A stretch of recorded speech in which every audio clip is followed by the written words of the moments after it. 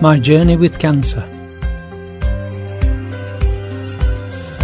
I've discovered a golden truth that from the start I was in your heart.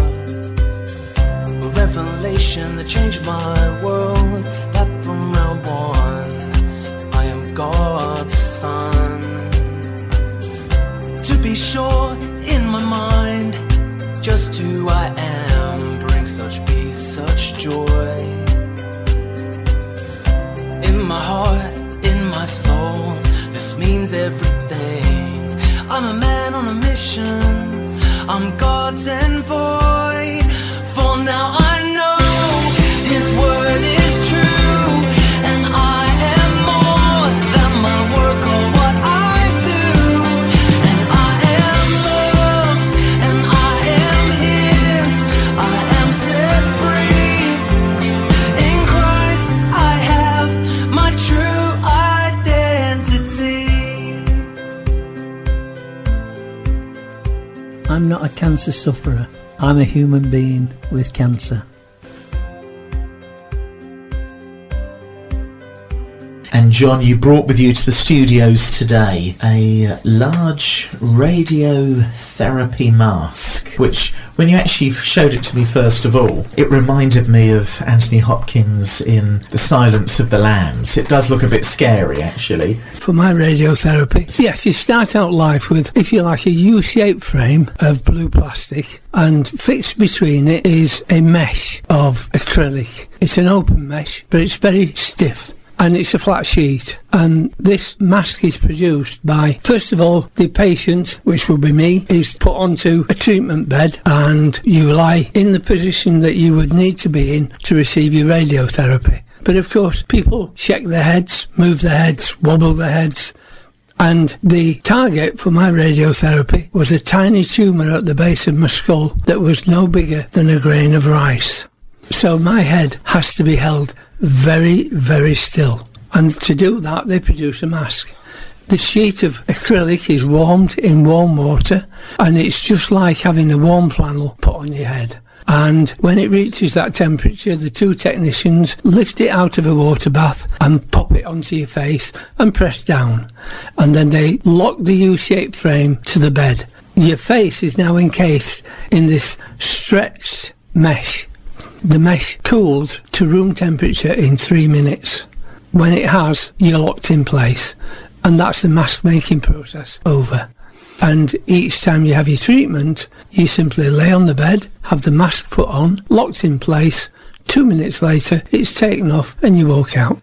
And it is that simple and that quick. It's not a scary ordeal. Yeah, I know people are claustrophobic, but if you just shut your eyes and just imagine yourself having a warm towel put on your face, it's just easy to get through.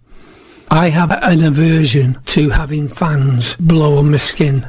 I had to have fans blown onto my mask for 3 minutes. I was able to do it, and at the end of the day, treatment is the only way to a cure.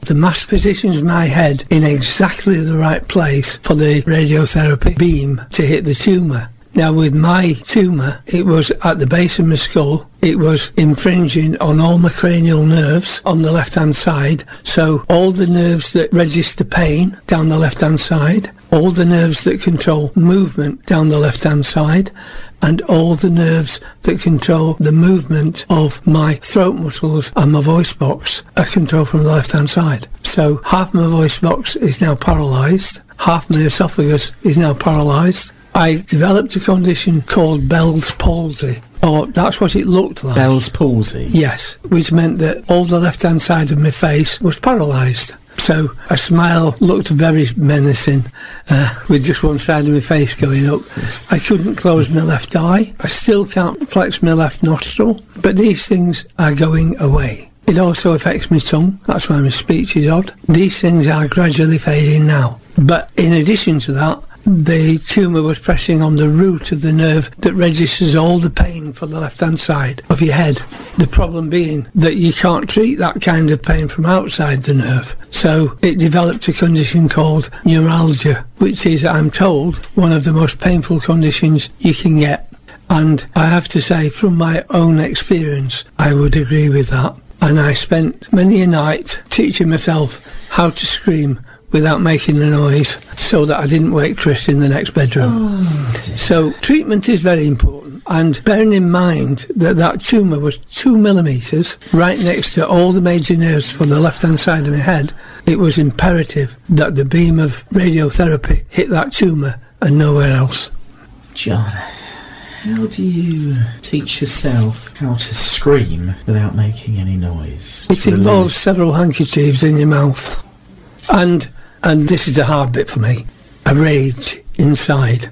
You have to develop a rage against the pain. Well, this is how I coped. Against the root of the pain. Yeah, and I developed this rage inside that could stop me having to scream out loud, so I could scream internally.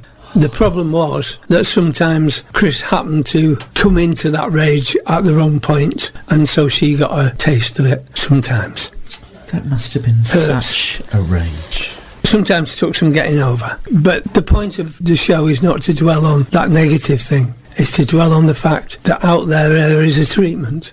When I became a nurse as a young man, then over 70% of patients who were diagnosed with cancer died.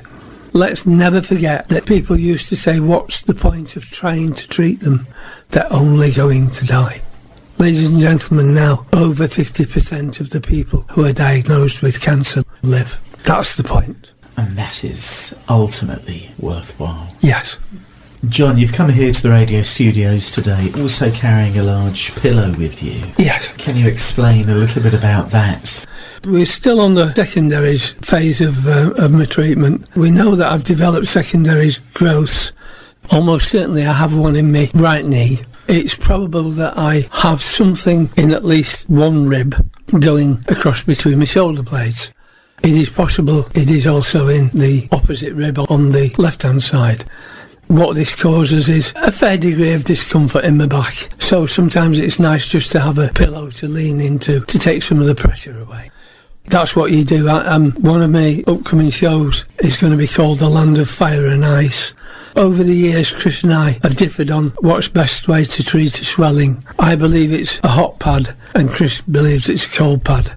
I am currently in the bizarre situation where when I go to bed at night, I have to put an ice pack on my left shoulder blade and a hot wheat bag on my right knee. Every night? Every night, yeah. So I'm quite conflicted at night as to whether I'm hot or cold. Oh dear, oh dear. I'll be honest, if I was in your position, I do not know how I would cope. No, neither did I. I had no idea 2 years ago that we were going this,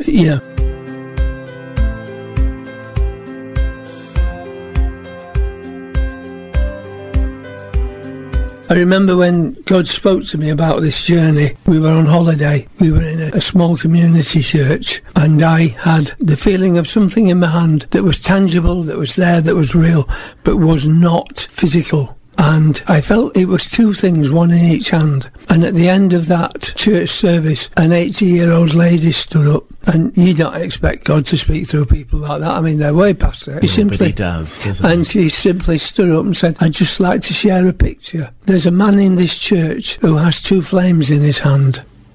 And the following week I had planned to come to Flame and pitch my journey with cancer. So God told me then, but when God told me that, I said to Chris, but I don't have a story to tell. But we have had a story to tell. Oh, yes. I think, being brutally honest, the standard Christian answer is, I don't know what I would do if God did that to me. We all feel, how will I cope as a Christian? I don't want to let the side down. And then you come all the way through this journey, and I have to say, and it is not easy to say, but truthful, to say that I would not have missed this journey, even if it meant not having cancer, because of what the Lord has done to me, done for me, done through me, and done in others. All that I have gone through, of course, we have to remember in the light of Christ, He has done far more for each and every one of us than we could ever hope for.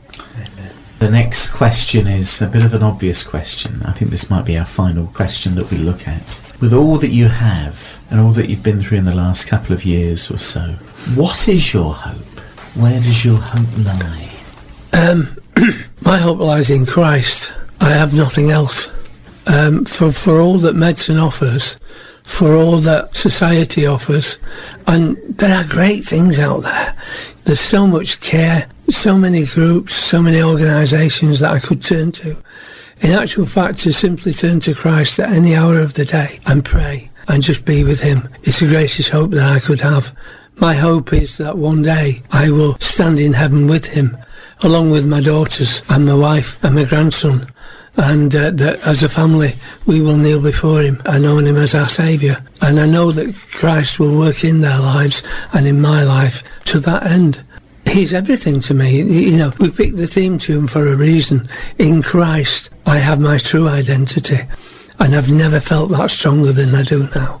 And if people wanted to know this Christ, this Jesus, if they wanted to be with him as well, I know this might be a little bit simplistic, but if anybody's listening to this wondering, well, how do I go about doing that? In the midst of my suffering, in the midst of my weakness, how do I go about knowing this Christ, Jesus? Well, how do they? Well, you know, I have found over the past few months that God is far more willing to enter into a relationship with us than with anyone else. And all you have to do is invite him in. That may sound complex. Simply say a prayer. A prayer is just talking to someone about what you're going to do. Just say to God, please come into my life. Please take away the sin that is there and give me your holiness. You just have to ask Jesus Christ to apply what he did on his cross when he suffered for your sins to your life and to your heart, and he will do it. It is guaranteed in Scripture. It says, everybody who wants to come to me can come to me. There is no ifs or buts. If you want Jesus Christ to be your Lord and Saviour, as we say, he will. And when we say Lord, for me it was just giving over the governance of my life to him 40 odd years ago, lying in a police cell and realising I was no longer in control, so I better give it to the man who was. And he took over then, and over those 40 years he's moulded me, he's changed me, he's made me into the person I am today, and I am so much better for it. And that is where my hope comes from. And if anybody listening to this hears that and does that, can they be healed? They can be healed, but it's not guaranteed. There is no guarantee in Scripture that you will be healed of any specific thing. But there is a guarantee in Scripture that God will respond to prayer. And for me, I have to say, in nearly all of my life, I've had very few healings of physical conditions myself. But I have prayed for people who have been healed of quite profound physical conditions when I've prayed for them. You would think that would make me bitter, but it doesn't. It is an absolute joy to partake in prayer with someone that God is going to heal. God does heal. He heals today. There's no point in not praying because the offer may be there. God may be wanting to heal you right now of a physical condition, an emotional condition, or a spiritual condition. He may want to heal you of the hurts you've felt. He may want to heal you of the physical problems that you face day by day. If you don't pray, you won't be healed. If you do pray, you might be healed. It's not a magic wand. Things don't happen like in Harry Potter because you say the right words. But if you develop your relationship with God, God will come and touch your life in a miraculous way. You have been listening to my journey with cancer, and every episode of this series, My Journey with Cancer, is available to be heard whenever it's convenient for you on the Listen Again section of the Flame Radio website. That's flameradio.org. And we're going to go out with one more track from Rising Hope from Andrew Gardner. I am held by you. The storms of life may brew, and with them come crashing waves. You've been listening to my journey through cancer. I'd like to invite you to join me next week at the same place on the dial, at the same time, and walk a while with me.